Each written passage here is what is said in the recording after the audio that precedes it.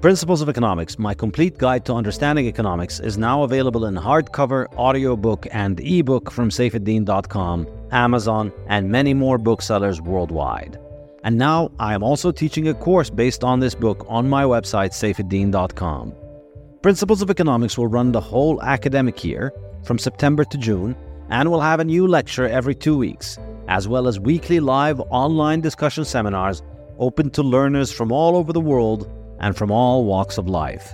Whether you're a student, a professional, or a retiree, you are making economic decisions every day, and this course will arm you with the wisdom of centuries of economists to improve your economic decision-making. You'll also get a free book of Principles of Economics if you sign up for the course. Go to saifedean.com and sign up now. The Bitcoin Standard Podcast is brought to you by Orange Pill app, the Bitcoin-only social network that connects you with high-signal Bitcoiners, events, and now merchants as well. If you're like me and can't stop talking about Bitcoin, you know how challenging it can be to talk to the no-coiners and how nice it is to talk to someone who gets you. With the Orange Pill app, you can find the Bitcoiners near you and they can replace the no-coiners in your life. You can organize events and meetups with local Bitcoiners, and wherever you travel, you can meet up with local Bitcoiners, all while being as anonymous as you like. So if you want to build your local network of Bitcoiners, find a Bitcoin meetup or merchants accepting Bitcoin, head over to orangepillapp.com to sign up, or download the app from the App Store or Google Play Store and send me a DM so we can get connected. The Bitcoin Standard Podcast is brought to you by CoinKite. CoinKite are my favorite makers of Bitcoin hardware. They produce the legendary Open Dime, the first Bitcoin bearer asset, as well as the reliable Cold Card hardware wallet, the excellent stainless steel seed plates for storing your seed phrases, and the block clock. Now, CoinKite have produced the Sats card, a card the size of a credit card which can store Bitcoin and works great as a gift. CoinKite have just produced a limited edition gorgeous Bitcoin Standard Sats card, which carries the Bitcoin Standard logo, and you can get it from coinkite.shop/Bitcoin Standard. Use the code Bitcoin Standard to get 5% off your purchase. This podcast is also brought to you by the Bitcoin Way, your professional Bitcoin IT team offering you personalized, secure, and comprehensive solutions for every step along your Bitcoin journey. The Bitcoin Way offer live concierge service to guide you with your Bitcoin cold storage, running your node, privacy best practices, inheritance planning, corporate strategy, and multi-sig solutions. They don't touch your coins, they guide you through the process of acquiring your coins and securing them. If you'd like to make your setup safer and more reliable, book a consult with them and see what they have to suggest.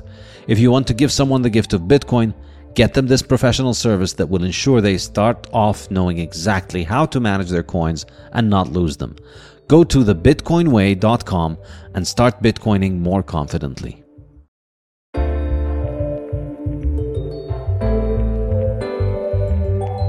Hello, welcome to another episode of the Bitcoin Standard Podcast. Our guest today is Vivek Ramaswamy. Vivek is an American entrepreneur in the healthcare and technology sector, and he is the best-selling author of Woke Inc., Inside Corporate America's Social Justice Scam, as well as Nation of Victims, Identity Politics, The Death of Merit, and The Path Back to Excellence. Vivek founded Strive Asset Management and currently serves as its executive chairman. Prior to Strive, he founded the biopharmaceutical company Roivant Sciences. He joins us today to discuss ESG, or as he and I like to call it, the ESG scam, more accurately. So Vivek, thank you so much for making the time to join us today. Yeah, I'm enjoying it. I love that. I love that entry line, but yeah, let's talk about it. So, first of all, tell us a little bit about your background. How do you go from, being a successful entrepreneur in the pharmaceutical industry into going after the ESG scam?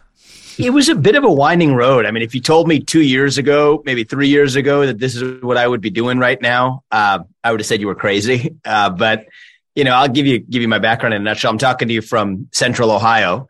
I was born and raised not far from here, so I'm in Columbus today. Born and raised in Cincinnati. Parents were immigrants. They came to Southwest Ohio in the late 70s, early 80s.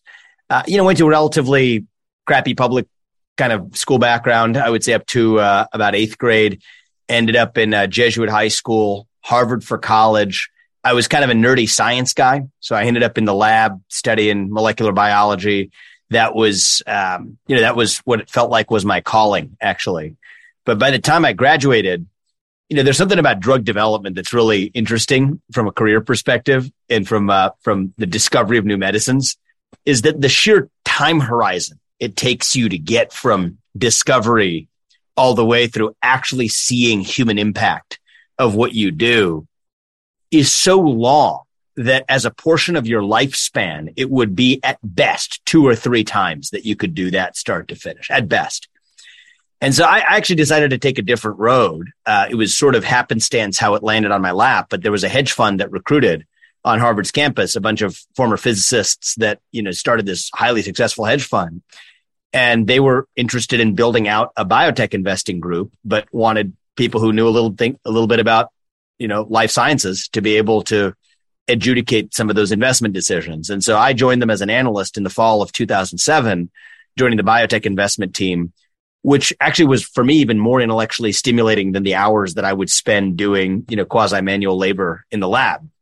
So I did that for 7 years from 2007 to 2014, ended up becoming, the youngest partner at that hedge fund and, had some biotech investing involved, some strokes of luck along the way, no doubt. But I had my share of those and, would like to think that I, learned a thing or two about how to do it well.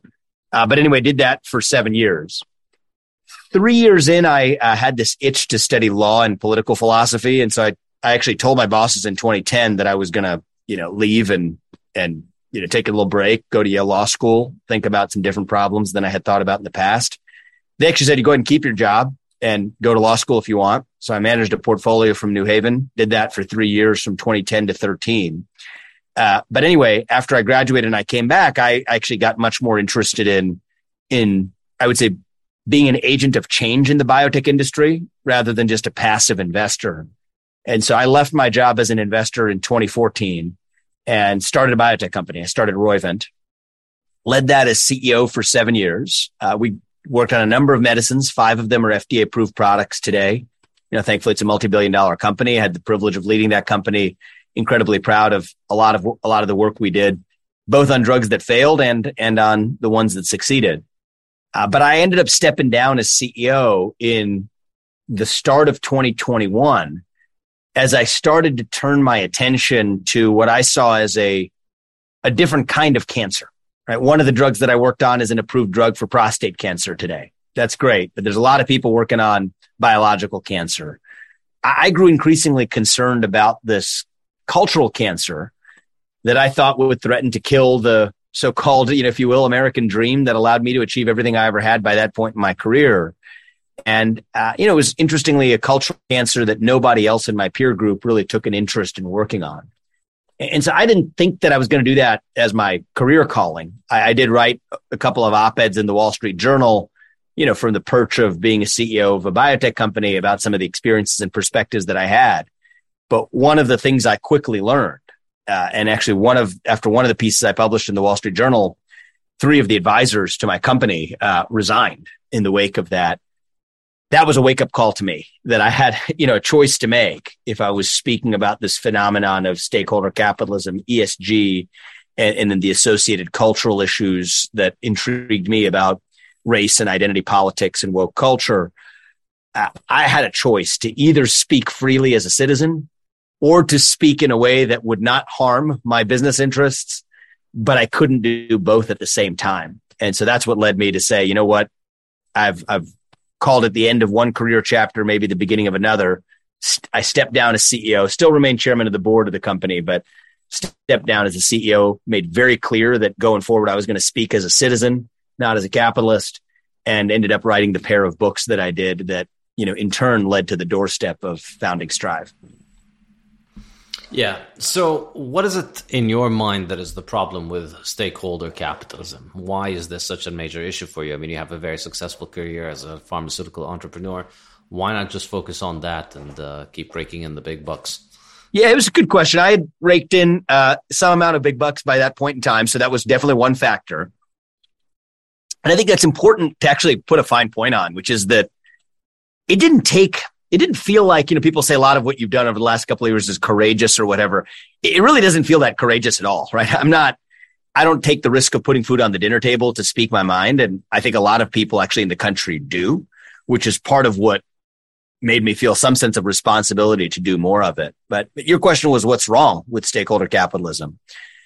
And, I think it's interesting. I think that Milton Friedman put his finger on a correct pulse. He got part of the story, which I think is really important, is that I did feel that if companies were burdened with the mandate to not just make products and services for people who want to buy them and make a profit that way, but also took on the objective of advancing other social agendas, there was a real risk that that would lead companies to be less effective at making products and services for people who need them and to make a profit doing so. This was the essence of Milton Friedman's concern, by the way, right? The Friedman view from the 1970s, 1980s was effectively that the promise of American capitalism was that it's the best known system to mankind to lift people up from poverty. Part of how it does so is by harnessing self-interested actors to be able to do productive things together. And if those self-interested actors were distracted or their attention was diluted by having to advance social objectives, that in turn would make those companies less profitable, which in turn reduces the size of the economic pie, which in turn reduces the ability of capitalism to deliver on its promise, on its economic promise. And I definitely found a lot of that persuasive. But that's already asked and answered, right? That's not new. You don't need me to tell you that, right? Milton Friedman's text and others who have argued in his tradition for decades could have told you that much. I was actually far more worried about the flip side of the problem, right? Not how the infection of politics into the boardroom would impact the effectiveness of companies, but the opposite problem of how companies taking on those social issues as their own would actually undermine democracy.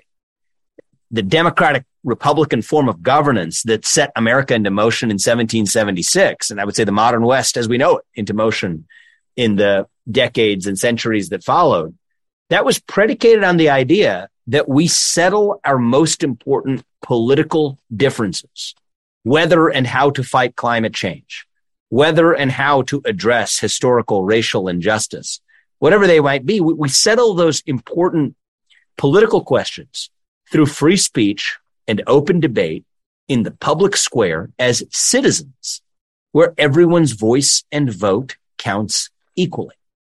And to be that, for better or worse, right? And that's the crucial part of this. For better or worse, that's how we do things in the post-1776 New World, as distinct from Old World Europe, right? Where you have a small group of church elites and business elites that get together behind closed doors and decide what's best for the rest of society at large. We rejected that model. And for me, stakeholder capitalism was actually quietly the revival of that Old World European model here on New World soil, that said that the way you settle those questions is not as citizens through the political process or through the public square, but rather by delegating authority to a small group of capitalists who used their market power to also wield undue political power by actually taking political questions out of the political sphere altogether. And I thought that was actually the far bigger threat posed by stakeholder capitalism, was not just the threat to capitalism, but the threat to the integrity of democracy itself.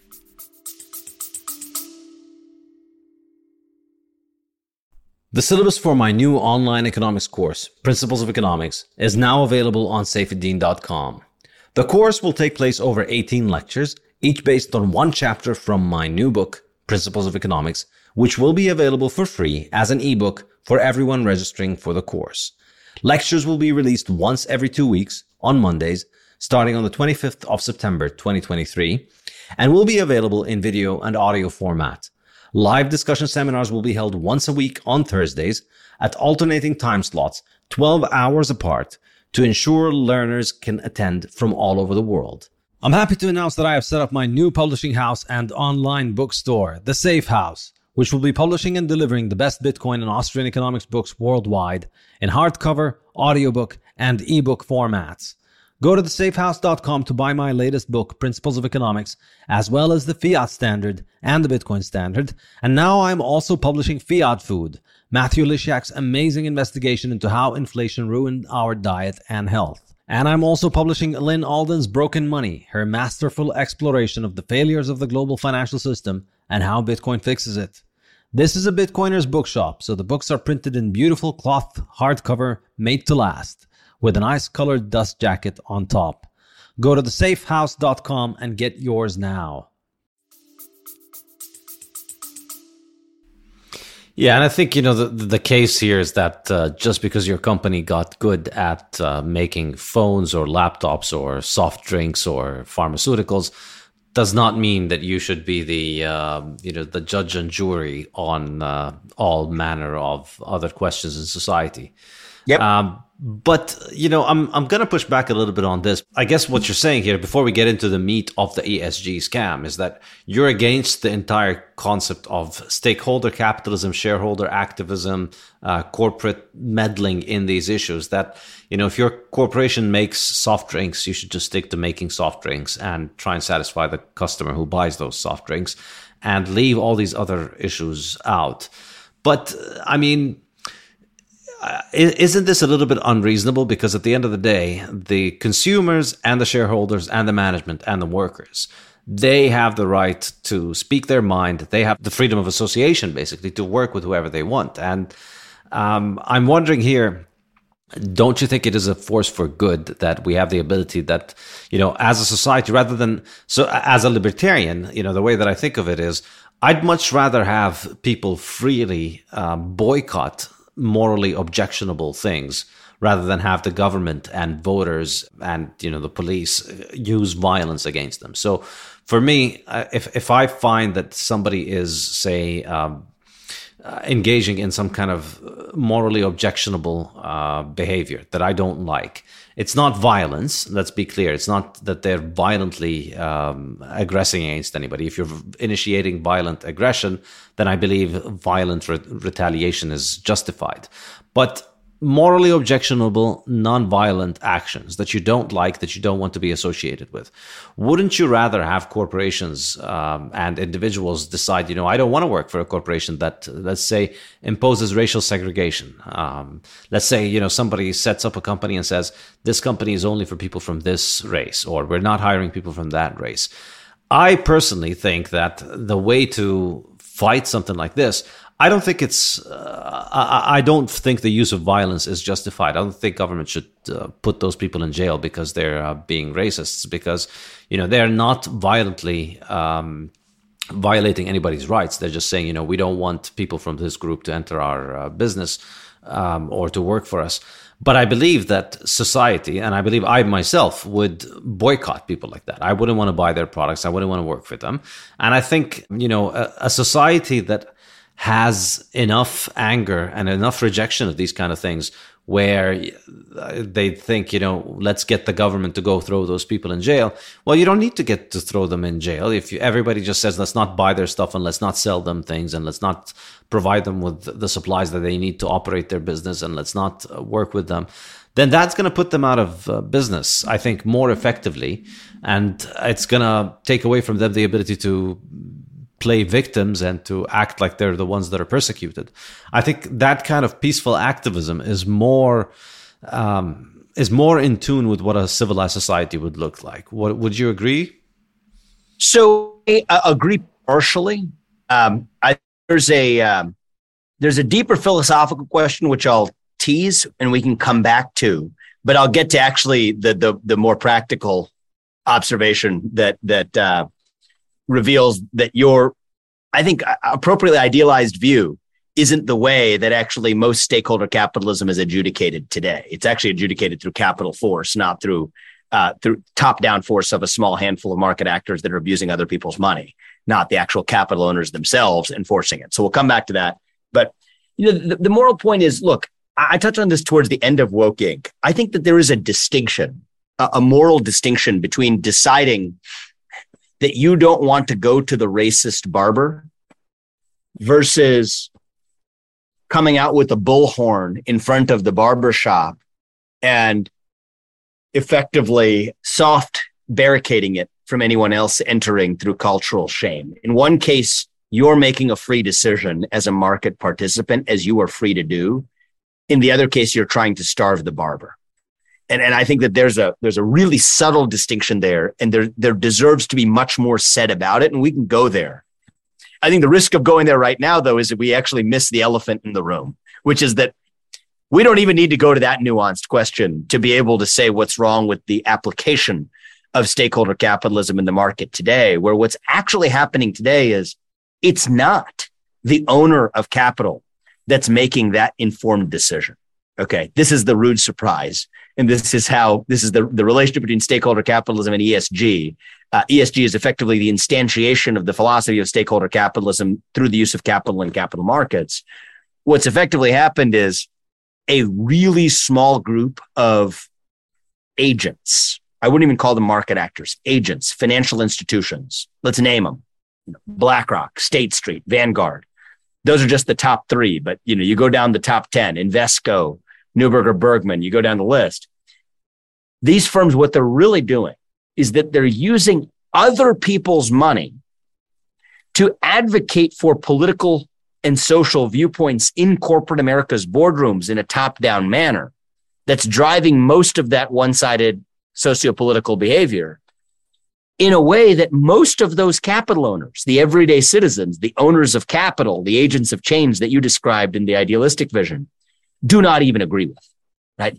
That's a fiduciary breach at the heart of the application of stakeholder capitalism itself. So do I have my own philosophical issues? And I mean, that's why it takes a whole book, to explicate this. And we can go there if you want. Yes, I do. I have some issues at the philosophical core of using green pieces of paper as the mechanism to settle the kinds of questions that we ought settle as citizens through a mechanism where everyone's voice and vote counts equally. That's my philosophical core, right? I'm fine with the $1 one vote system deciding whether it's this iPhone or someone else's Samsung phone that rises to the top of the marketplace of products. But I'm not fine. And I'm fine with even a $1 one vote determining who sits on the board of that company, Apple, right? That's capitalism. That's how capitalism works. It's a $1 one vote system. But whether or how we fight climate change, whether it's through higher prices for consumer products in relation for reducing a unit of carbon dioxide or methane or whatever, those are the kinds of questions that we ought to settle as citizens where everyone's voice and vote counts equally, unadjusted by the number of dollars they control in the marketplace. That's my philosophical view. But whether or not you agree with that philosophical view, the lower hanging fruit is that even if you did believe that capital owners ought to settle those questions as capital owners, qua capital owners, if you will, that's not even what's happening today in the intermediated marketplace that we have for capital and its deployment in capital markets, where the agents, the flow-through intermediaries through whom that capital flows, have co-opted the power to use that capital to settle those social and political questions according to their own agendas, right? And that is the essence of the stakeholder capitalism as scam, ESG as scam view of the problem, is that even if you had a high integrity version of capital owners, the people who had the most green pieces of paper, making the rules. He who has the gold makes the rules, as I joke around in my book, what I call the Goldman rule. That's not even what's happening today, where it's not the people who even own the gold. It's the people who squat on other people's gold, like Larry Fink, like the leaders of Vanguard and State Street, et cetera. They're unilaterally making those decisions with other people's money. That's a form of fiduciary breach. It's almost a form of fraud in a certain sense. Not necessarily that any one of those individuals is responsible for that fraud, but the system has set itself up for that fraud. And I think that is a problem that demands a solution, which is where my day job is focused today on what I'm doing with Strive to bring alternative, to your point, market competitors to at least solve that problem of the undue, unearned aggregation of capital in the hands of a few market actors that are abusing it, right? To say that if you own a stock, great, you have a financial entitlement. But in the true vision of the free market, you also have a voting entitlement and a voice that comes with that stock. And today, what's happened, and this is a relatively recent phenomenon. I think the market will fix this. But what happened today is a bunch of people thought they were just handing over the job of getting the financial entitlement maximized to a group of asset managers. But those asset managers took the vote and the voice for themselves. And that's actually what's driven a lot of corporate America's politicized behavior behind the scenes, not really the demands of just customers or workers or whatever, which in a certain sense, that would be capitalism. This is not. This is a perverted form of corporatism where those agents get private favors for themselves, including, by the way, from the G word, from government themselves, in return for abusing other people's money. And so I think this idea that it's free market capitalism, that it's the invisible hand of the free market guiding some of this politicized behavior, is an appealing narrative. It is in most cases false at its core. It is really just the invisible fist of government acting through the avatar of these so-called market actors that really aren't market actors at all. They're just stooges of the state that's hiding behind the scene. That's the essence of what's happening with the BlackRock problem on down.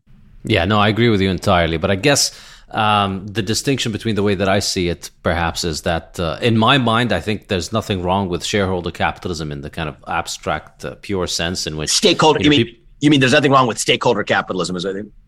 Yeah, as in, as an individual, I just don't want to invest in a company that is promoting racist practices or that is doing things that I don't agree with. I don't see that. Yeah, no, we don't disagree on that. Let me just say one thing. That's not stakeholder capitalism. That's just capitalism. Yeah. Okay. So this is the key difference, right? That's capitalism, right? And by the way, you I don't know if you've experienced as an entrepreneur building a business, but anyone who has built a business before knows that you can't build a successful business if you don't take care of workers, if you don't have repeat relationships with your suppliers, if you don't actually serve the demands of your customers who are human beings and not automatons, right? Anyone who's built a successful enterprise knows those things to be true. My own experience teaches me the same, and it's not rocket science. You would expect it, right? You're serving a marketplace of humans and not robots. But that's just capitalism. So why do we need the separate term? It reveals that something else is going on. And I got to make one more point too in response to your point about racial discriminations, because you now brought it up twice. So I was going to let it go the first time, but now you got to make me, you're making me have to just pick on this and double click on it for a second. My friend, the free market is not free to fix what the law does not allow it to fix. Okay, so I love the idea of businesses freely deciding who they get to hire and who they don't get to hire. Let's say there's the so-called, and by the way, in all of my experience in the last 20 years, I haven't seen the example we're going to talk about here, which is the racist business. I know we talk about these examples in the abstract. The funny thing to me is, at least in 20 years of living my adult career from Ohio to New York City to where I've built, to internationally, I am yet to see this so-called hypothetical, the racist business. But let's say we see one, all right? The business that doesn't want to hire black people or white people or brown people or pink people or whatever their color of their skin might be.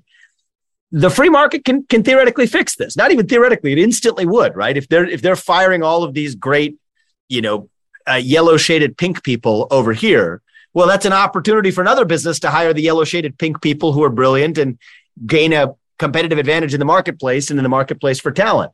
So the market should fix this problem. The problem is, actually, we as a society, at least in the American context, right, have decided that we don't want the market to fix that problem, that we're going to fix that through law. Right. So there was a Civil Rights Act passed in 1964, which said that you cannot discriminate legally on the basis of race, sex, religion, national origin. As of 2 years ago, through the Supreme Court's ruling in Bostock, that now includes sexual orientation. So there's all of these so-called protected classes where actually we say, no, we don't want the market fixing this problem. We, the government, tell you that you can't discriminate on that basis. So you and I will be on the camp of saying that get rid of those protected classes, I presume at least, get rid of those protected classes altogether, let the market fix this, because people can decide through self-interest how we actually address what would have been an inefficient form of discrimination, which is also a morally reprehensible form of discrimination. They go together. So be it. Well, guess what? That's not the world we live in today. And this is where I kind of poke my libertarian friends, and you're a libertarian and you're a new friend, so I'll poke you too, is to say that, you guys will, and I used to be a libertarian myself, so that's why I feel okay poking fun in the way that I do is, you libertarians, you talk a big game, yet when push comes to shove about talking to the Civil Rights Act or the protected classes, you all kind of keep your thoughts to yourselves and just take that as given. And say that, oh, yeah, controlling for all of that pre-existing governmental stuff that I would get in trouble if I actually talked about. Let's just pretend like that doesn't exist. But I'm going to say, hey, free market, let's throw a free market party. No. Your friends haven't pushed back enough. So let me handle that one for you. The reality is, okay, if there's one point, though, this is super important, man. This is super important to close the loop on this example. Is that it's not, my point wasn't just to make a joke about the hypocrisy here of saying the market can't fix certain things, but it can on others. So political beliefs, for example, aren't protected. How many people were fired for wearing the hat of the wrong political candidate to work or for posting the wrong thing on social media? My point isn't that it's just the hypocrisy of viewpoint-based discrimination continuing in the market, which is a big part of what stakeholder capitalism and ESG through the S prong of ESG calls for, viewpoint-based discrimination in the marketplace. It's not just the hypocrisy. It's that one was causally responsible for the other. All right. This is a really important point. So with the Civil Rights Acts, you said that you can't discriminate based on race, sex, sexual orientation, religion. All right. So be it. Well, that was interpreted through the laws in many states and through the court system as saying that, okay, not only can you not discriminate, you also cannot create a hostile work environment for any of those protected classes. Well, what are one of the ways you can create a hostile work environment? It is by expressing or even allowing others to express the views that a member of that protected class deems to be hostile to their interests.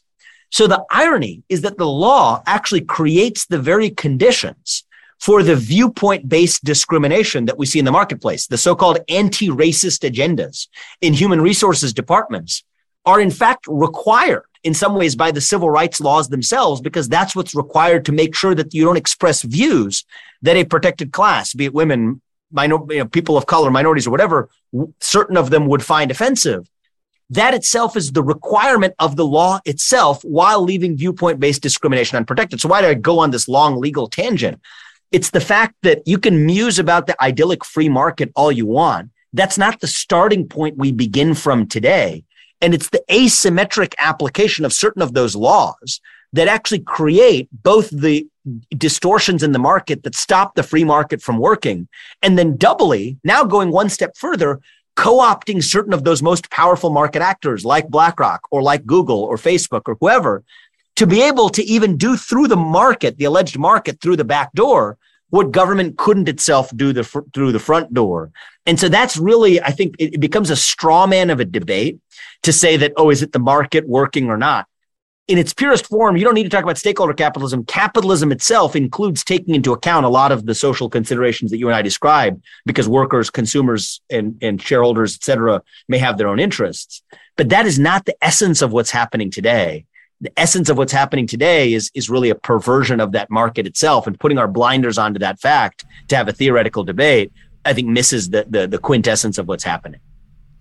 Yeah, well, I think the key point that I'd answer is that as a libertarian, this is a very common gotcha that people present to libertarians, which is, well, what about the civil rights movement? And the answer is the problem of segregation was government policy. It wasn't businesses going out of their own way deciding, hey, you know what, we just don't like black people. That was government policy that was imposed in the states and in the counties where this was imposed. And then the idea that you need government coercion in order to get rid of segregation, I think, is the real fallacy here, because you don't. You just need government to stop forcing people to segregate, because this is, as you mentioned, the business wants to make money. And so they'll figure out which is the most effective way to making money. And then these kind of prejudices, they are the things that are imposed through the ballot box. It's cheap and easy for people to go out and say, I don't like black people. And so therefore, from now on, whenever I go into a restaurant, I want to make sure that my restaurants don't have black people sitting next to me. That's a very cheap thing to do at a ballot box, because it doesn't have any cost attached to it, because voting is free, and voting is just a place where you can let out your inner child that doesn't need to take into account opportunity costs. On the other hand, when you actually run the restaurant, you realize how much more expensive it is to segregate the restaurant and run it in half, how much clients you're going to use, how much more inefficient you're going to be if you need to go and racially profile people who want to work for you, and you want to make sure that nobody who's a third or a quarter or a tenth black handles the food of the people who are white. That's just not a way to run a business efficiently. So if you wanted to run a business efficiently, you wouldn't do that thing. And that's why these things needed to be imposed through politics. And so, I don't think, I'm not an American, so... where are you? I'm Palestinian Jordanian. And where are you in America today, though? I'm currently visiting America, but okay. I'm not an American citizen. So would you support basically, getting rid of these protected classes in the law? Yes, yeah, okay, definitely. I don't believe that there should be any kind of protection. And I think there would be no formal segregation. If society feels so strongly to the point where they want to pass laws about this, then nobody's going to be able to get away with making a restaurant that prevents black people or any minority from entering the restaurant. And I think, the pressure of the market is just more important than this. Where to go back to your original analysis of how this is really a subversion of capitalism, I agree with you. But there's one key word that you used there, which is the democracy of the green pieces of paper. And then you also said the democracy of the gold. The gold man makes the rule. Whoever has the gold makes the rule. And here, this is the distinction that's going to draw the connection for us with Bitcoin. Why this is such an important point. Because I think the reason that all of this thing is corrupted is because of these green pieces of paper. And that's really what it comes down to. The fact that a certain part of society has access to a money printer that can make money out of thin air. And of course, the printer here is a figurative thing. Most money is not printed into pieces of paper. Most money is digital. But ultimately, large financial institutions are able to make money because they are able to borrow at a lower interest rate. So BlackRock effectively have a money printer. They don't have a physical money printer in terms of dollars, but they make dollars. And that's what allows them to basically set the rules of society for everybody everywhere. And so for me, I think that's what's at the heart of this. So I agree with you that the current agenda is insane, and I agree with you that it is hijacking all these nice sounding ideals. Well, nobody wants to see the planet boil, so let's just keep giving more power to BlackRock to decide how the world needs to be run. But I think that the fundamental reason why this corrupts the process of capitalism is because in the process of capitalism, if you come up with an insane idea where, hey, let's implement this ESG agenda, let's implement all these crazy corporate governance rules to make the world better, and your ideas don't actually make the world better, then all that happens is that you and anybody who follows you ends up being broke, whereas people who don't care about this end up being in a better situation. The reason this is kind of all inverted, and why as a Bitcoiner I take interest in this kind of insanity, is because it's the fiat world. It's the inversion of reality that fiat money allows, wherein it doesn't matter how insane BlackRock's demands are, they can continue to just enforce them because they can print money and you and I cannot. That's what it ultimately comes down to. And so because of that, they can impose all these crazy agendas. They can move, as you said, I think this is the key point. They can move, as you said, they hijack other people's money in order to impose the agenda that other people don't want. This is a very powerful and very important point you make. Like the average person whose money is being managed by Vanguard or State Street or BlackRock does not agree with all of these crazy tenets of the agenda. And yet their money is used for it. And the reason for me is because these companies can basically print money out of thin air. So the companies, and I'll tell you the sense in which I understand what you mean to be true, is that BlackRock's codependent relationship with the government, right? I mean, if you look at the number of people who are just going as it's not even like a revolving door. It's like there is no door between the party in power and financial institutions like that. And then, by the way, the COVID-19 stimulus packages run right through firms like BlackRock that administer it and actually take a nice little fee for it. And then what they're able to do is to implement a climate agenda through climate pledge through the back door that Congress couldn't get done through the front door. It's this codependent, incestuous relationship. And that includes the ability of the federal government to be able to, according to the precepts of modern monetary theory or whatever else, print endless pieces of green pieces of paper raining like, manna from on heaven, money raining from on high for 15 years to keep the addicts. It's like showering a bunch of cocaine addicts with cocaine is what we're basically doing to the broader economy, bribing a bunch of people to buy into it for as long as it works. Which, by the way, may be stopping to work because I think inflation catches up for the original sins. So I get that element of the story. Something that interests me, and maybe I haven't had this discussion before, and so maybe I'll learn something from this today. Is that I'm on board with everything you said, minus a point of emphasis. Okay, which is that, and this is sort of my.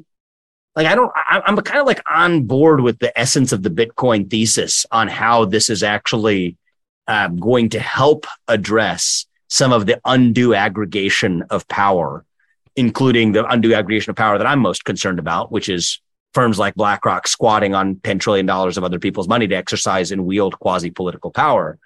That wouldn't be as possible or as feasible in a world in which you had truly decentralized money.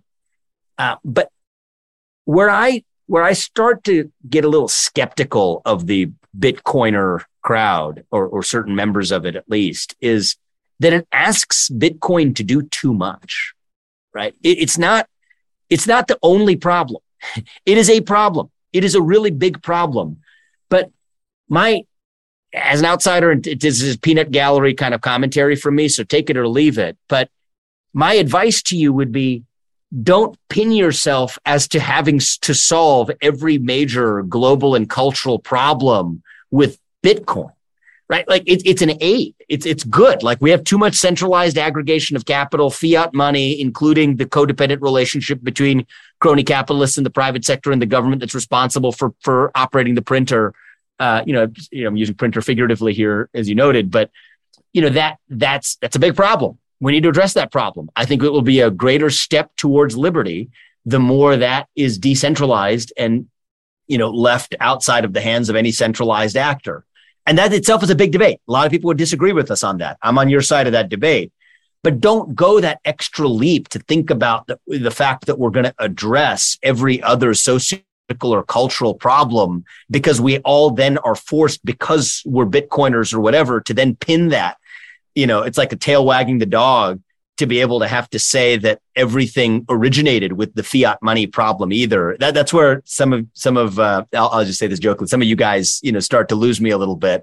It's asking too much of your solution. You're setting yourself up for failure, both in the expectations, even of failure that you set for society and your proponents. And, I think part of our problem in the modern era, postmodern era, whatever you want to call the moment we're in, is that we are, as human beings, right, so hungry for a cause and purpose and meaning and identity, whatever, as millennials and younger, that we flock to the quasi-religious secular figures or movements that fill that hunger and void for purpose. And I write about this in Woke Inc. I think that's part of what makes wokeism so appealing to a generation that isn't religious, that they actually have become religious without knowing it, just bowing to this new secular temple instead. I think it's true of a lot of the cultishness surrounding Donald Trump, right? You could support him and like a lot of his policies, but sort of the cult-like following, I think I see vestiges of it even in the Muskism that we see, emerging in the marketplace today. It's like a quasi-religious reverence for Elon Musk. And every time he does something stupid, you have to explain it by saying not that he did something stupid, but that he's playing 5D chess. I don't think so. I think sometimes he does some stupid shit, and you got to call that out. And so anyway, I could go on and on about these. The climate religion, I think, has a lot of these features attached to it too. And it's a shame. It would be a shame to me if we saw the same thing emerge around what I'll call Bitcoinism, to turn it into like this religion versus it's actually like a sensible, good thing about just decentralizing money as a step towards a more free world and a more free society. So be it. Just stop right there. And don't go on to sort of pinning everything onto like the fiat money problem, or else you just start to have the same problem as Muskism, Trumpism, wokeism, climatism, or anything else. I mean, look, I agree in principle with this, but I think if you think about it practically, it's difficult to find a serious problem in the world that is not exacerbated by the fact that some people have the ability to print money out of thin air, and everybody else but there are other problems. Work for it. But there are other problems that have nothing to do with this, right? Yeah, that's where it's difficult, because if this is what makes problems sustainable, because otherwise markets are self-correcting. So if you come up with a problem and you don't have a money printer that is sustaining this problem, then that problem can be resolved. That's why do you have to go there? Because you're onto such a good thing here. You're onto such a good thing. Why do you have to create the total set of problems in the world and shoehorn it into actually being solved by turning off the money printer? I just don't think that's true. And you're holding yourself to too high of a standard for otherwise advancing what is a worthy project. And I want to see the worthy project succeed by not creating the counter argument, then just from first principles, logical philosophy here, all you have to do to debunk your argument is to say that, okay, here's a problem that will continue to perpetuate itself without the existence All right, of centralized name money. one. Okay, so let's play the game. I haven't done this before. This is good. I mean, I think let's take one from the left. A concern of the left or whatever is like racism, the classic R word, whatever. We're obsessed with it culturally, but let's just take the existence of it. It's based on serious concern. I think that the argument goes that systemic racism or whatever exists in part because, and by the way, I find, as critical as I've been of much of the critical race and woke narrative, I find the following persuasive, is that there's some element of human nature that is inherently disposed to want to see ourselves as a member of an in-group or an out-group that cause us to behave in ways that otherwise define the side of our humanity that makes us escape the otherwise genetically hardwired caveman instincts that we're all born with. I mean, look, I'm just taking one fringe random example that came to mind because we were talking about racism. Look, one of the cases I make in my new book, by the way, Nation of Victims, is that unlike a lot of conservatives, I don't deny the existence of that native racist impulse. I just think that we may be better as a society by letting to mounting an immune response actually inflames the original problem. But that's a discussion for another day. I bring up that example to say that that's a fundamental cultural problem, challenge that relates to human beings relating to one another outside of the sphere of the market, but just the way that one human relates to another. These are important questions that have just absolutely nothing to do with the printing of money or Bitcoin. And let's just this should be an easy concession. It's almost advice that I would give you. Acknowledge the weight of important other questions that ought to be addressed and I'm picking left-leaning, left sympathetic examples here, or the dumping problem of whether or not we have fiat money. We may collectively behave in a way that'll warm our planet. And the people who know me are going to laugh at me bringing up these examples because I'm very much a climate religion skeptic, which is different from climate skeptic, but a climate religion skeptic. But let's just take that example. These are fundamental issues that have nothing to do with the fiat money debate, that even if you solved the fiat money problem entirely by disaggregating it, these other irreducible challenges would still exist. And all I would say is my advice is acknowledge that. And thereby you lower the bogey for you to be able to win and get to the world that you want to get to, which by the way, is one that I'm deeply sympathetic to. So first of all, I mean, I'll just say that the case for Bitcoin is not, I'm not an evangelist for Bitcoin in the sense that I'm trying to win converts. And I think if Bitcoin needed me to have a friendly disposition in order for it to win, then it would not be winning at all. I think the case for Bitcoin is just that it's better money and that it's harder, that nobody can inflate it. And so therefore, I'm not trying to be an evangelist here. So that gives me the freedom to be honest about those things. So of course, yes, people are always going to have an in-group and an out-group. People are always going to prefer to get married. I mean, not always, but I think people will generally prefer to get married to people from their own culture, background, religion. These things will exist. And the reality is that the market and modern technology is doing an enormous job in breaking these things down. Because, when you lived in a society where everybody around you, everybody you ever met throughout your life looked a certain way, and then once you'd meet somebody who looks different, then, clearly there are a lot of barriers that make it hard for you to communicate with them, to treat them like everybody else. But because everybody travels now, the world is so open, and because of technology, these things are dropping and they're declining. However, the real problems of racism come in places where governments are the ones that are enforcing those things. People want to trade with one another, and they may not want to, people might always want to prefer to marry people from their own religion, not others, but they're still going to want to trade with others. And we see this all over the world. Once the bombs stop flowing, economic goods flow across borders, and people do want to trade. So I'll concede that one, but but on the issue of climate, I sent you the digital copies of my book, but I'll send you a physical copy as well of the Fiat Standard. In the Fiat Standard, I make a case for why I flat out reject the idea that we are destroying the earth or we are causing any kind of crisis on the earth. And I think the reason that this is very relevant to the case of fiat money is because The reason this idea is popular in any place, the reason this is mentioned as if it is science, is because this idea is funded by fiat money. It's because science has been taken over essentially by government financing. All across universities, you have government funding through the money printer that is financing what gets research funding and what does not. And there's clear politics behind this. And the politics here is the politics of panic. It's the politics of how do you get more funding? And if you go and you say, well, the temperature of the Earth over the last 100 years has been the variation over the last 100 years because along with all of the human activity and industrial activity is really no different from the variation that we'd see any other 100 years. In fact, the variation that we saw before industrialization far, far larger than anything that we've seen since then. There were times in which trees used to grow in the Arctic, and now they don't anymore. So the Earth has gotten a lot colder than certain points in time. The Earth has gotten a lot hotter than certain points in time. We know that in the Middle Ages, the River Thames in London used to freeze. It doesn't freeze anymore. The idea that any of those things is being driven by our human activity, I believe, is extremely, extremely untenable. And the only reason it is believed is simply because you can only get funding in modern science because of this. So I agree with you. I actually agree with you. I mean, I was picking kind of an example that based on your earlier comment that I thought you were going to find sympathetic. Nobody wants a warming planet or whatever. I'm basically like lock, stock, and barrel behind everything you said. But let me then take this in a different direction to make the point that we're talking about, which relates more to Bitcoin, right? And what our expectations can be from getting rid of fiat money and what the outer bounds of our expectations ought to be versus not.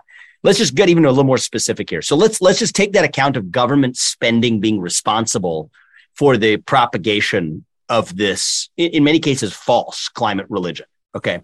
I agree with you on that. This is just getting a little boring here for a second, but important distinction. Governments will still be able to do that through fiscal policy, right? Okay. So you can't print the money.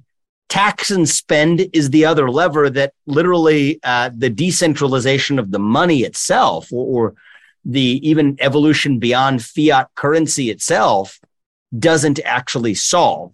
So, I mean, I have like 10 more things to say, but I'll just pause there because I'd love to hear your response to that. Well, I think, we have an empirical test of this, which is the era of the gold standard. So look at the gold standard. They couldn't print gold back then. Right. And what do you find? You find that taxes were a lot lower. And you find that the ability of government to meddle in all kinds of things were far, far lower than what it is now. The concept of classical liberalism. Is that true? I mean, I'm not sure. I think you could point to periods. Well, the income tax only came into being in the U.S. in 1914.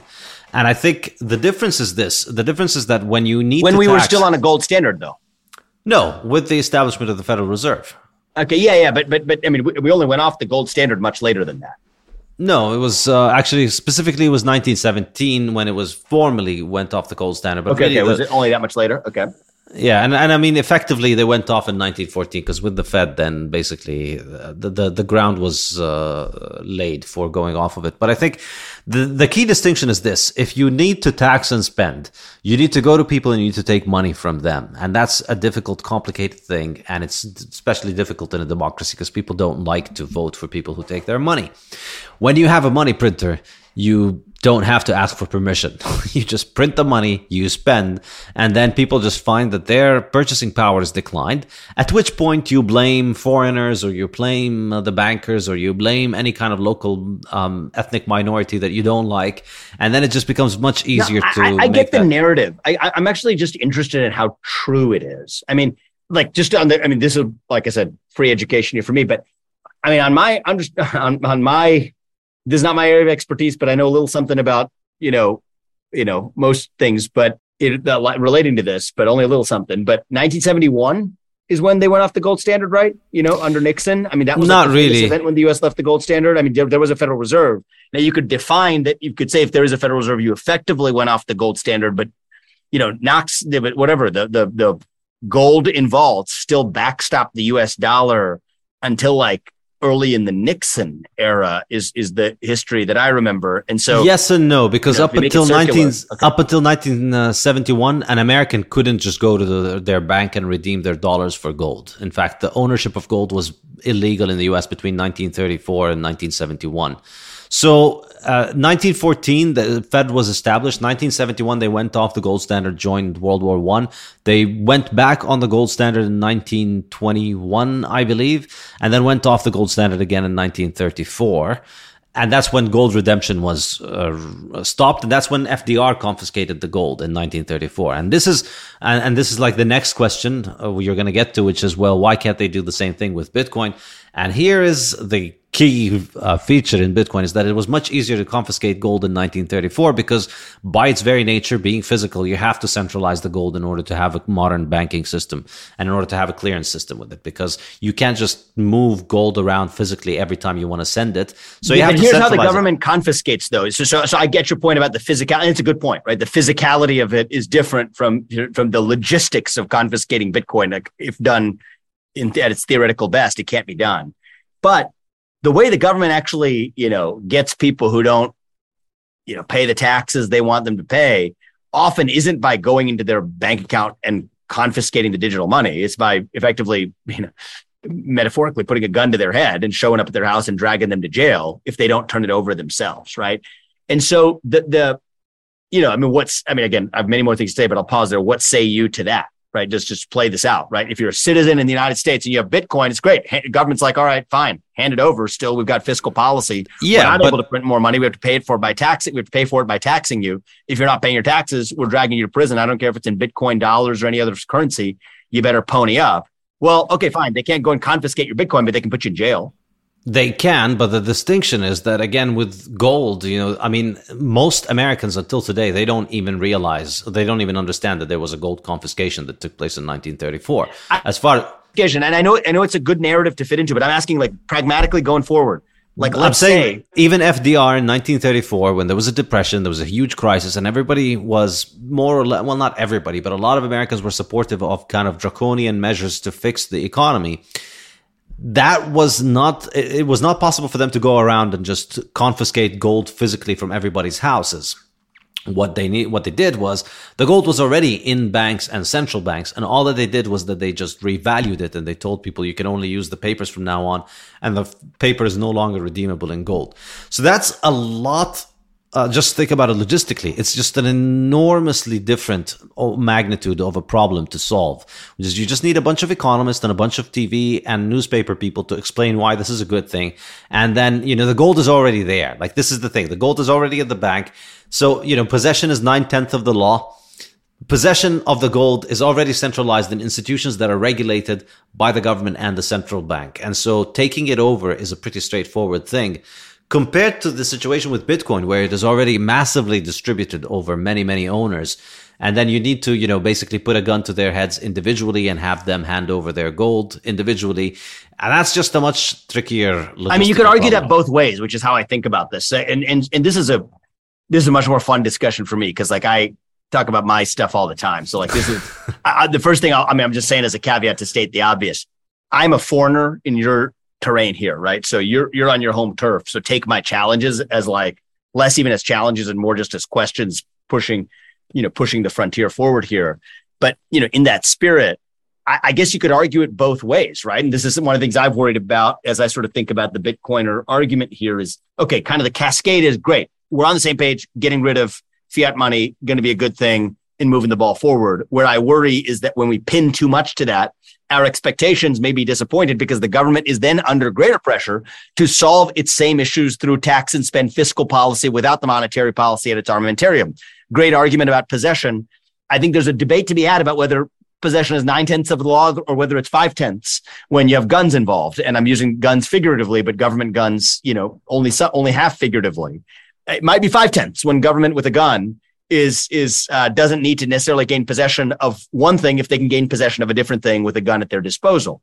And so, that's what the government effectively does, is they show up with physical force and say that if you don't hand over, if I can't possess it, well, great. It's going to be even greater unchanneled frustration to say that at least I'm going to settle this through confiscating gold or through confiscating digital money. But if I can't do that, then you actually resort to the backstop of raw physical force, not through physical possession, but through physical possession of the person, right? And I think that the deterrent effect of that, as the government might see it, might be powerful enough to justify doing it in a few high-profile cases, where that actually creates the very conditions for a less free society, because government has channeled its worst impulses not through fiat money, which is the way it's doing it today, but through a different mechanism involving the use of raw force itself, which goes back to the central, kind of debate discussion we were having, which is this a step forward, which is where you and I are on the same page, versus is it the end all be all solution? Because if we view it as such, we actually may create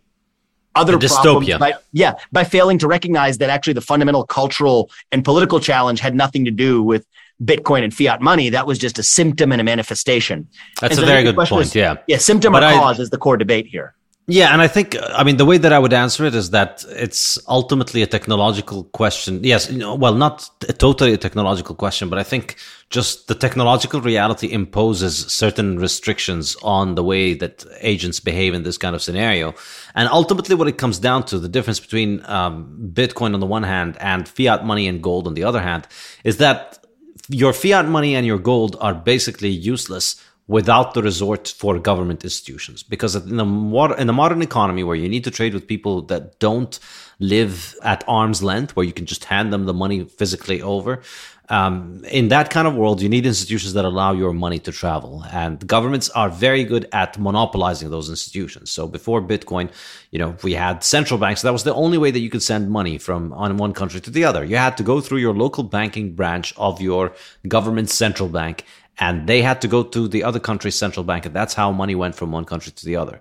Now, the key engineering feature of Bitcoin that makes it different is that its international settlement is independent of political institutions. In other words, they could do this kind of prosecution. They could ban Bitcoin. They could make it illegal to hold Bitcoin. But people who have Bitcoin can basically hide it and can still send it halfway around the world without anybody knowing that they're sending it around the world. Because at the end of the day, it's I get that, and that's the essence of the point. And I'll add one more thing, which is that the world is not made up of all one government. We don't have one government that rules the world. We have competing governments, and especially after the last year, when we saw this massive schism happen between Russia basically getting kicked off of the US dollar system, and so if one part of the world is fighting Bitcoin, that gives a bigger incentive for people in the other part of the world to adopt it and to not fight it. And so this is kind of where there might be a case to be made that the cat is already out of the bag. It's difficult to contain it now, because even if some of the world's most powerful governments were to go after it, and already we've seen China go after Bitcoin. A big part of the reason that we saw a big crash in the price of Bitcoin is because China banned Bitcoin mining, and that destroyed businesses of some very big Bitcoin miners who had to sell a big chunk of their Bitcoin and caused the price of Bitcoin to crash. But you know what? It did not destroy Bitcoin. And in fact, Bitcoin's trading still takes place in China. A lot of Chinese people still own Bitcoin. And it's not clear that you can get a coordinated global fight on Bitcoin where everybody who's holding Bitcoin gets thrown into jail. I think this kind of scenario is much more feasible in these kind of thought exercises than it is in reality, particularly as governments are going to see the benefits for them from using Bitcoin on the one hand, and they're going to see the benefits of taxing people who hold Bitcoin. This is another one. Yeah, I guess the point I would make is that I think we're going to be more likely to be successful in getting to the world that you care about getting to if we recognize that plural solutions are required rather than pinning it all on Bitcoin. And so one of those problems is the native impulse of government to exercise undue control over the liberty of the individual in ways that go beyond fiat money. Because what does that recognition do? It allows us to check that element of governmental and institutional overreach, including even the government-private sector relationship, which is what's at the heart of the ESG debate, which surprisingly, and to my pleasure, we haven't touched a ton on because I'm talking about that all the time. But that's, I'm not going to let you off. We're going to get to it now. Okay. But that's a separate and distinct problem that if we're independently, separately, and distinctly addressing that in parallel, we're more likely to check government and its overreach in totality in ways that prevent the problem by just pinning the entire solution on Bitcoin, creates this cat and mouse game, which is like all about then creating an even greater incentive for government to use other tools in its arsenal other than fiat money, including but not limited to the backstop of physical force, police power, violence, weapons itself. It's the ultimate backstop of state power, really, to be more likely to have to use that to settle what it could not settle through fiat money, versus let's imagine a forward progress to the world that you care about achieving that encompasses more plural solutions to check the relationship between the individual and the state, to check the relationship between the individual and the agents, agents like BlackRock or others who are undue influence in aggregating capital from those everyday citizens, to check the cultural challenges, the cultural insecurities of a generation that cause them to fall for this trick. I mean, bluntly, the kinds of questions I'm most focused on. I think that is necessary in order for Bitcoin to play its role in achieving the state of the more free and greater liberty future world that probably you and I both care about. Because if we just pin it all on Bitcoin, it's like a hydraulic pump system. You know, where the stuff that flows through the hydraulic pumps is sort of the tainted influence, the tainted impulse, the bad impulse, the evil impulses of government. If you squeeze in one place, it's like a balloon. It's like a hydraulic pump system. It shows up and balloons somewhere else in the system, unless you're working on the full system whole hog. And I think that's just the only place where we have a departure in opinions, is putting all of that work on the back of Bitcoin. I think is risky. It is too risky to place that bet in a way that could even be self-defeating to the Bitcoin vision or the Bitcoiner vision and agenda in its own right. Does that like agree or not? No, absolutely. It's very true. And I think it's something that I'm definitely guilty of. And to an extent, I was just kind of taking the extreme position of trying to justify this kind of maximalist position. But I think you're right. And I think, there's a part of me that I've said this to some of my friends, which is, if these really are the political implications of Bitcoin, I sometimes go back to thinking about when I wrote the Bitcoin Standard. I mean, a lot of the Bitcoin Standard talks about politics and the role and the effect on government and so on. And a part of me thinks maybe I should have just written the book focusing on only the economic case and just letting the political case play itself out, and just making the economic case more compelling. This is scarce; nobody can make more of it, and it's a good way for people to save. That resonates with me, by the way. Yeah. And you know what? Are there, to borrow the word of the day, are there positive externalities for that from our politics, et cetera? Great. Don't have to hang your hand on the positive externality. Start with the meat, and then let the rest unfold as it may. That's kind of where I'd be on this, actually. Yeah, I mean, this is certainly what many of the more media-friendly Bitcoin faces do. People like Michael Saylor, Natalie Brunell, they get on Fox and MSNBC and they make this case. I don't know these people. I don't know these people, and the way you framed that makes me want to cringe.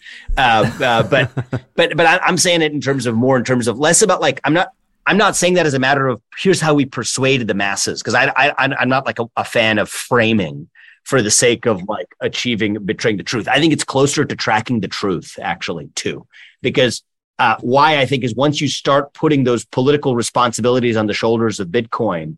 Bitcoin alone is without other frontiers in this longer run battle to check the native impulses of power aggregators, including foremost in government, are going to find other tools in their arsenal beyond fiat money to still get to some of their same goals. And if we pin the case on fiat money, we're not going to do enough of making progress on those other frontiers that otherwise is going to be required in the game theory of this, of how it plays out. If we fast forward the tape, 10, 20, 30 years into the post-Bitcoin future. So that's kind of where I'm coming from, is not because I think it's better for MSNBC or FA, and that people can wrap their heads around the economic argument, but would view the political argument as crazy. That's not my reason for saying it. I think it's more close to actually tracking the essence and the truth itself.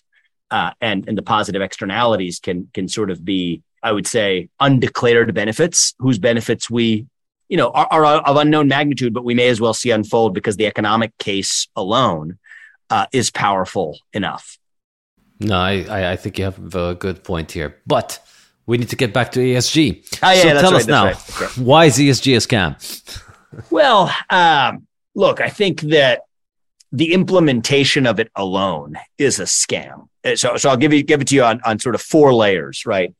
There's the fiduciary breach. Okay, the use of centralized market participants, financial institutions, using $68 trillion of other people's money to advance agendas that most of those other people, the owners of capital, actually disagree with. Why do I pick 68 trillion?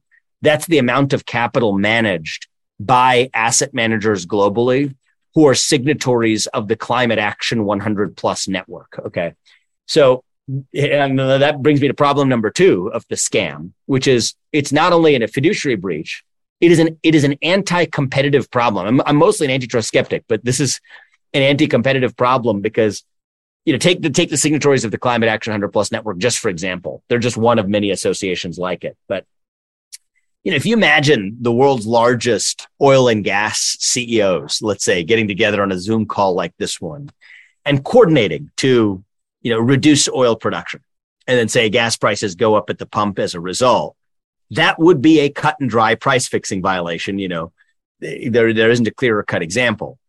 Yet when the top so-called shareholders of those companies, like Exxon, Chevron, you name it. I mean, the top shareholders include firms like BlackRock, State Street, Vanguard every time. When they mandate the underlying companies to behave in the same way and coordinate with one another as asset managers through the Climate Action 100 Plus network to do it, somehow we celebrate that today under 3-letter acronyms like ESG instead. So A, you've got the fiduciary breach. B, you've got the anti-competitive problem. I would say the price fixing problem. But then third, you also even get into conflicts of interest. And I think this is underexplored territory, but it's really interesting, which is those same ESG linked asset managers that use their voting power to force underlying companies like oil and gas companies to cut production projects in the West. They don't say a peep as firms like PetroChina on the other side of the world are picking up some of those very same projects. And the irony is if you look at who's among the large shareholders of PetroChina, it is in fact none other than BlackRock, one of the same firms that's forcing American companies to drop those oil and gas projects.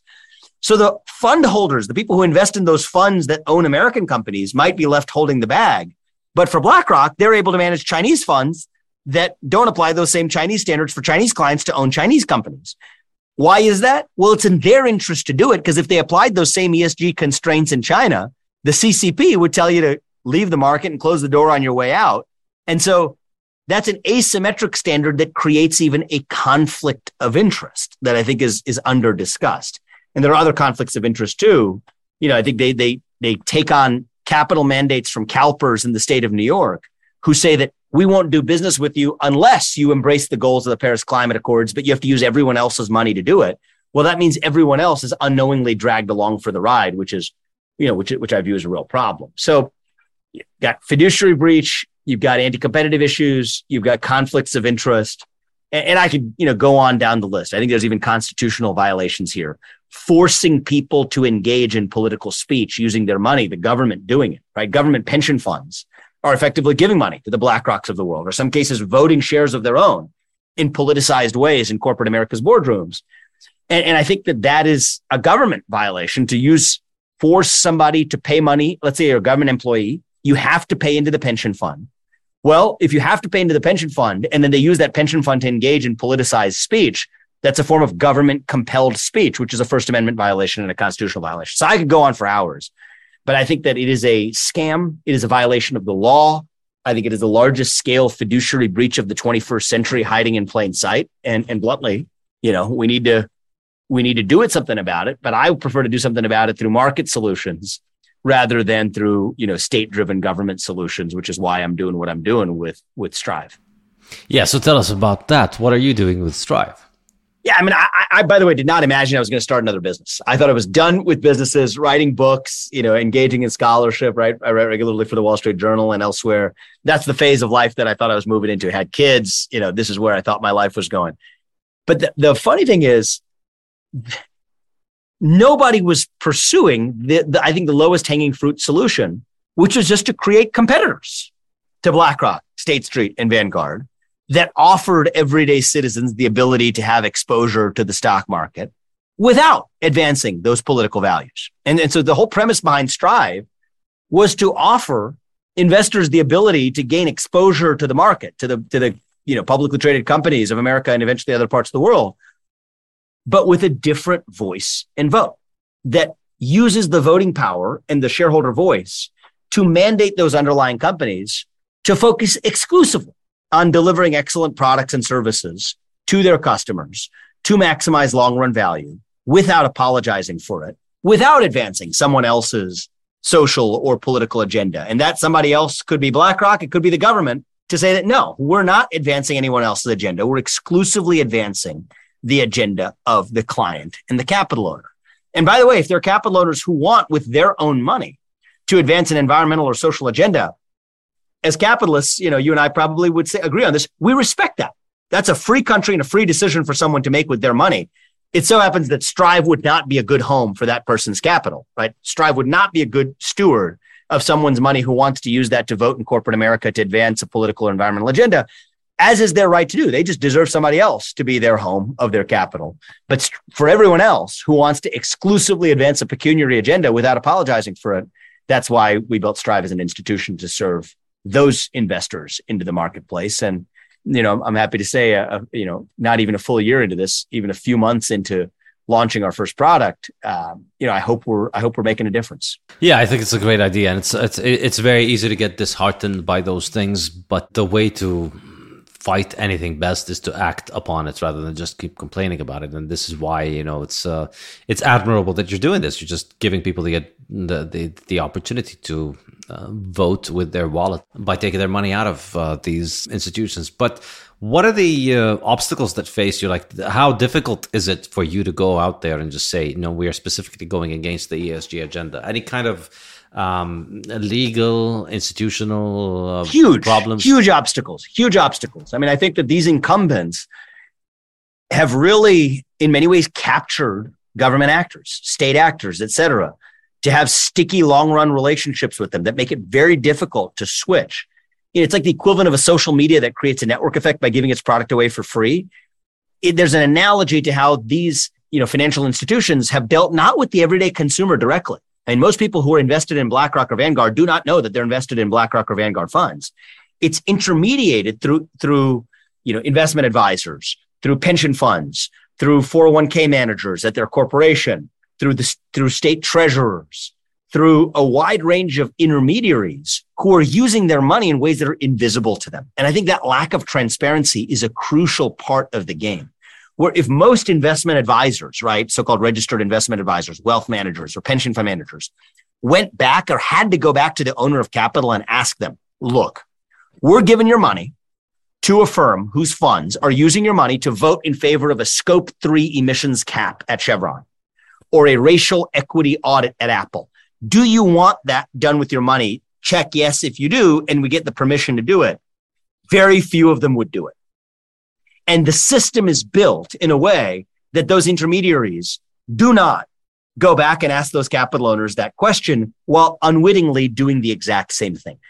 That is a problem. And if it weren't for that, we wouldn't have had this problem. So our job, part of why I started Strive is less thinking about it as just a financial institution, but more thinking about it as an education company to educate capital owners on not telling them what to do with their money, but just educating them on what actually comes with your money, not just a financial entitlement, but a voice and a vote. And it's going to take a kind of a bottom-up revolution of those capital owners going back to those intermediaries and telling them, me going to those intermediaries and telling them, I spend my time doing it, but it has a minimal impact because for them, it's no problem for them as long as the capital owner doesn't actually know it and isn't really complaining about it. But if the capital owner themselves wakes up to say, wait a minute, that's my money. You don't mess with my money to advance an agenda that I don't want to advance. That's when this tidal wave changes. And I think that's coming, but it's going to take an awakening before people actually, are able to be educated enough to do something about it. And I hope that's the role that Strive plays in the market. Yeah, at the risk of triggering you again, I'm going to say one more way in which Bitcoin fixes this is simply the idea that the reason most people invest is not because they want to be investing or that they have any business being investors, the reason they invest is because they can't save. Fiat money destroys people's ability to save. And I think if we had a hard money, like under the gold standard, the vast majority of people would focus on earning money by doing something productive and then saving in a hard money that doesn't require active management. You don't need to take a position on how Apple runs its company because you don't know anything about how Apple does its business. You're a dentist. You focus on being the best dentist that you can, and then you take the money that you earn from dentistry, you put it in gold, you can count on it to hold on to its value, and then you don't need to be involved with all of those things. The fact that there's just so much money out there needing to be managed is, in my opinion, I think is the reason why the investment management industry is somewhere between 10 to 100 times larger than it needs to be. And in a hard money world, investing would be something that is done by people who really think of it as a job. Once you've got enough savings and you're willing to take a risk, then, you start looking into individual investments, and you can do it with the time and focus to understand what you're doing. Either you're investing in a company or you're handing your money over to a company that you understand, whose judgment you trust. And I think in that kind of world, it'd be very different because people would only invest when they see something extremely compelling. It's very different from the current situation where you effectively have a gun to your head, or as Michael Saylor puts it, you have a melting ice cube in your hand, and you have to hand it over to somebody to take care of it, because otherwise your wealth is going to disappear. Well, if the default becomes that your wealth is held on, you just hold on to your wealth and it holds on to its value, then investment becomes a much more sane world in which you only go for something that can really make a compelling case for you for why you should be doing it. Yeah, I'm not going to disagree with any of what you said, far from being, triggered or anything like that, far from it. I just think that you could say in the meantime would be one thing I would say. And I think that even in a steady state, you don't want centralized actors using other people's money to misuse their voice and misrepresent it. And I think that that's something that the intuitions of a Bitcoiner, I think, would be very much behind. And in the world we live in today, it is a big problem that demands a solution. And so, I'm working still in the green pieces of paper marketplace, but there's a $68+ trillion problem there that demands a solution before the green pieces of paper market is itself replaced. And I don't think those things are in tension with one another. I think that those I think in many ways are deeply synchronous. But I just think it's important from all angles, my angle too included, and I try to be conscious of this, not to fall into a proximity bias, because thinking that you're working on a problem, it's easy to use that to convince yourself into thinking that that is the only problem that demands a solution, an end all be all solution. I catch myself in that trap all the time in terms of what I'm doing with Strive. But, I think it's something that we all kind of probably owe ourselves a look in the mirror to check ourselves on, because, it's the future state of a more free world that we care to get to, and more empowered, individually empowered, autonomous world, individually empowered, and in a world in which individuals are able to exercise greater autonomy. If that's what we all care about, I think we ought to look at the plural means that it may take to get there and the effectiveness of getting there, rather than,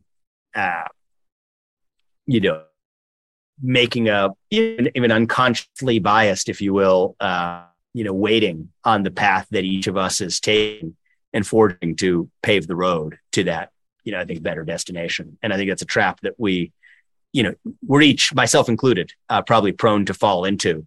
And so everything that I had to say in the earlier conversation about offering my, outsider perspective from a Bitcoiner, but who's deeply sympathetic, or, I don't even know what it means to be a Bitcoiner, but not being somebody who spends his day job, focusing on Bitcoin, was meant, I mean that constructively. And I will tell you, actually, a lot of Bitcoiners have actually caused me to make similar corrections in my own orientation, right? You focus on a problem. What I'm focused on with Strive right now, you have your blinders on. It's part of what it takes to execute and make your own contributions, but that's in tension with deluding yourself to thinking that that's the end all be all solution. And I think one of the things I will remind myself of every day, and will say every day, is that what we're doing at Strive is at best part of a plethora of partial solutions. And I think plethora of partial solutions is what we all should be shooting for, rather than any one single centralized solution. And even an intellectually centralized solution, I think, can recreate some of the very problems of what it purported to go out and solving, which is my only, stay a Bitcoiner and not a Bitcoinist is all I would say. Speaking of which, there was I'm not sure if it was you who tweeted this or somebody else, but very topical.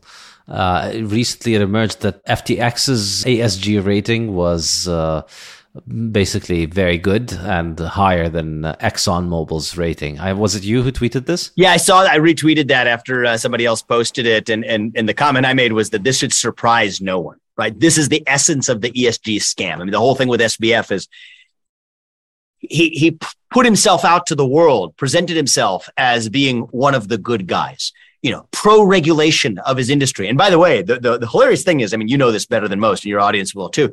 He's operating a centralized old school exchange that just happens to trade cryptocurrency. There's nothing about that has anything to do with decentralization. If it actually was a truly decentralized exchange, he probably couldn't have misappropriated funds in the ways that he actually did. But the irony is he's wearing the veneer, the face of crypto while operating a centralized exchange, misappropriating funds from it, but disguises it by creating the virtue smokescreen. Hey, I'm the guy who's calling for pro-regulation, by the way, without drawing the distinctions between centralized and decentralized finance and that pro-regulation bent. It's a pro-regulation bent that applies to everyone. By the way, making $30 million plus donations to the Democratic parties. Again, one of the signals of being the good guys. And then this FactSet subsidiary company gives them a higher leadership and governance rating on their scale than ExxonMobil, which is laughable. And yet it's actually unsurprising because this is how the whole script always plays out. It reminded me of I don't think I tweeted this, but it reminded me of the Volkswagen CEO and debacle where Winterkorn, he was one of the ESG darlings, frequently talking about the importance of the energy transition, the climate transition. Volkswagen won ESG awards. I mean, how silly is this that we even have such a thing? But ESG awards under his tenure, when in fact the company was fraudulently tampering with its meters to understate its level of emissions. I mean, the same pattern just repeats itself again and again. And we human beings, it seems, have a desire to flog ourselves over and over again by falling for these good guy narratives and mythologies. But anyway, I think that is that example in action yet again. And, it's a shame because I think in the public eye of people who don't know the difference between Bitcoin versus cryptocurrency or centralized versus decentralized finance, it's in the short run, in the public image, going to cast a bad pall on the whole thing. And you have this guy SBF to thank you for it, for actually having made himself the self-appointed face of being the pro-regulation attitude in Washington, D.C. And the irony is it's probably going to provoke a wave of regulation that over-regulates decentralized finance, which actually might have been the best way of preventing a fraud like this from happening in the first place. And so, it's part of why I bother to write about this stuff, to tweet about it, to go on TV about it, is I hope that the more transparency we can put on it, the less likely that outcome becomes. Yeah, I certainly hope so too. And I think it's a great example because really what it shows is that, the path to success is just virtue signaling and lobbying and paying the right politicians. And then you get all of these scores. And that completely overwhelms almost the things that you do. Exxon is out there making the lights go on in millions of homes around the world, allowing billions of people to stay warm. And they get marked down for that because they're just making so many billions of people survive the winter. Meanwhile, while Exxon is, by the way, being pressured by activist investors like Engine Number One to change its own business model anyway. So that's a whole separate story for another day. Yeah. And actually, well, you know what? It relates to this Bitcoin bit. Maybe it's a good point to close on, man, is, I think part of the problem, and the anti-ESG crowd misses this sometimes, is they'll tell, the BlackRocks of the world, you're boycotting oil and gas and, that's wrong and it's not good for humanity.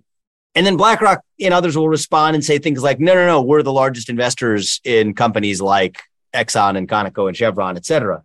And they're right. And in a certain sense, that's the problem. The problem isn't that these ESG-linked fund managers are divesting from sectors like oil and gas. It's that they're invested in oil and gas companies and they are changing the essence of what those companies themselves are. I mean, you could see the public letter that I wrote to the board of directors as Chevron, if you want to read about that. I mean, so I wrote a public letter to the board. CEO responded. I had, have been engaging with that company, including with their CFO and other members of their management team since then. But I think that that's the greater danger, is not the divestment game from oil and gas, but changing what those oil and gas companies do.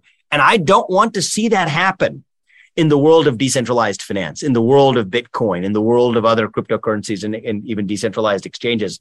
And that's a parting thought I'll leave you and your audience with is part of the reason I want to get more educated on your world is to make sure that the centralized powers that be do not taint the essence of what you're trying to do, the essence of your project, not by divesting from it and ignoring it, but by investing in it and actually making themselves effectively an essential part of who actually pulls the strings. That's definitely what's happening in the U.S. energy sector.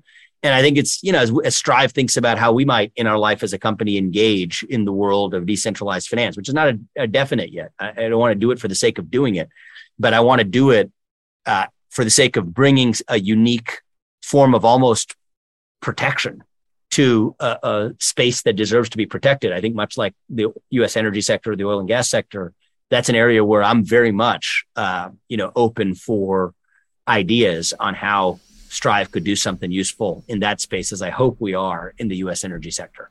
Yeah, no, I agree with you entirely. I think it's a tragedy that the oil and gas companies are out there leading the charge to basically destroy their own business model. I mean, it's insane. Amen. Imagine Hershey's going out there and saying, we want people to quit chocolate. Like, it doesn't make sense. Totally. And I mean, so there's this idea of the Scope 3 emissions cap. And Scope 3 is something that every Bitcoiner needs to pay attention to. Okay, but my general rule of thumb in the ESG debate is the more boring the word sounds, the more you have to pay attention to it because it was designed to sound boring for a reason. Okay, so Scope 3 emissions refer to not just reducing your own emissions, not just reducing the emissions from your use of electricity and power, which is Scope 2, indirect emissions, but Scope 3 is anyone up and down your supply chain. So Chevron in 2021 was effectively forced to adopt Scope 3 emissions reduction plans and in targets. Even though the board didn't want to do it, they were overridden by BlackRock, State Street, and Vanguard, who voted in favor of a Scope 3 proposal put up by some Dutch nonprofit that said its objective was to fight climate change. It had nothing to do with advancing Chevron's best business interests. But the large so-called shareholders of Chevron forced them to do it anyway. And if a large company adopts a Scope 3 emissions cap, that means it's not just their behavior. They're then forced to take accountability and drive behavioral change. Anyone in upstream or downstream, any of their suppliers all the way down to their customers, the people who buy fuel from Chevron, they're taking responsibility for it. Now, the business logic of that makes quite literally about as much sense as McDonald's taking responsibility for reducing the body weight of anyone who's eaten a Big Mac without asking the customer to share any of the responsibility. That's effectively how much business sense it makes for Chevron to adopt this policy. But it's also a way for the BlackRocks of the world, the ESG kings of the world, to use the tentacles of the companies they control and direct the behavior of, like publicly traded companies in the US, from Apple to Chevron to anyone else, to then affect anybody who depends on Apple's or Chevron's products to do their work, right? And that includes a lot of Bitcoiners who requires every human being using fuel, using oil, using natural gas, using an iPhone. And so that's the number one trend to watch in the ESG trend is not just the ESG, but the Scope 3ization of ESG, which is really what makes it ubiquitous. And I think that's, again, brings me back to the point I was making earlier, which is why I think plural solutions matter. And, I think not falling in love with what each of us is uniquely working on without recognizing the need for multi-fronts to be won in, I think, the battle for liberty, I think is something that's of essential importance because otherwise it's just going to be a cat and mouse game.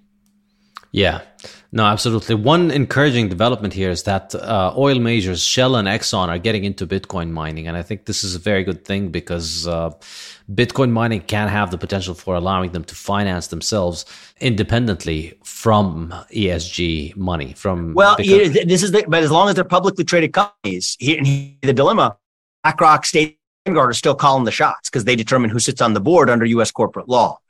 And they're using, of course, if the actual capital owners of Exxon and Chevron were voting their interests, I don't think that would have a bad impact on their behavior. It could have a good impact.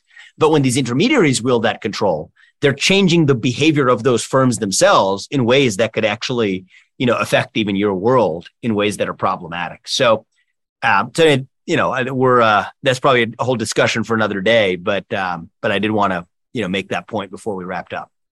Yeah, definitely. I think there's just so much to talk about in this. And we might have to have you on again to get into the nitty-gritty of all of these boring terms that most of us are conditioned to just ignore and think, oh, it's just boring bureaucracies. But as you say, something as innocuous sounding as Scope 3 means basically Chevron is responsible for everybody in the world because everybody uses their fuel.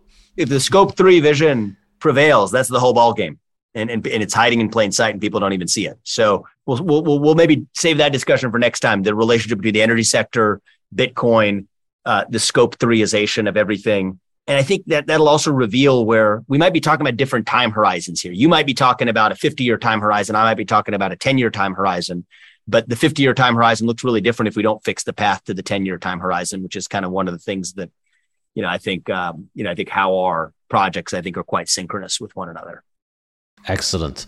Well, yeah, we're going to have you over again to discuss these in more detail. But for now, thank you so much for joining us. This has been massively informative and fascinating. And I wish you all the best of luck on everything that you're doing. Thanks, man. I learned a lot too. So thanks for having me. Cheers. Have a good day. Appreciate it. Yeah.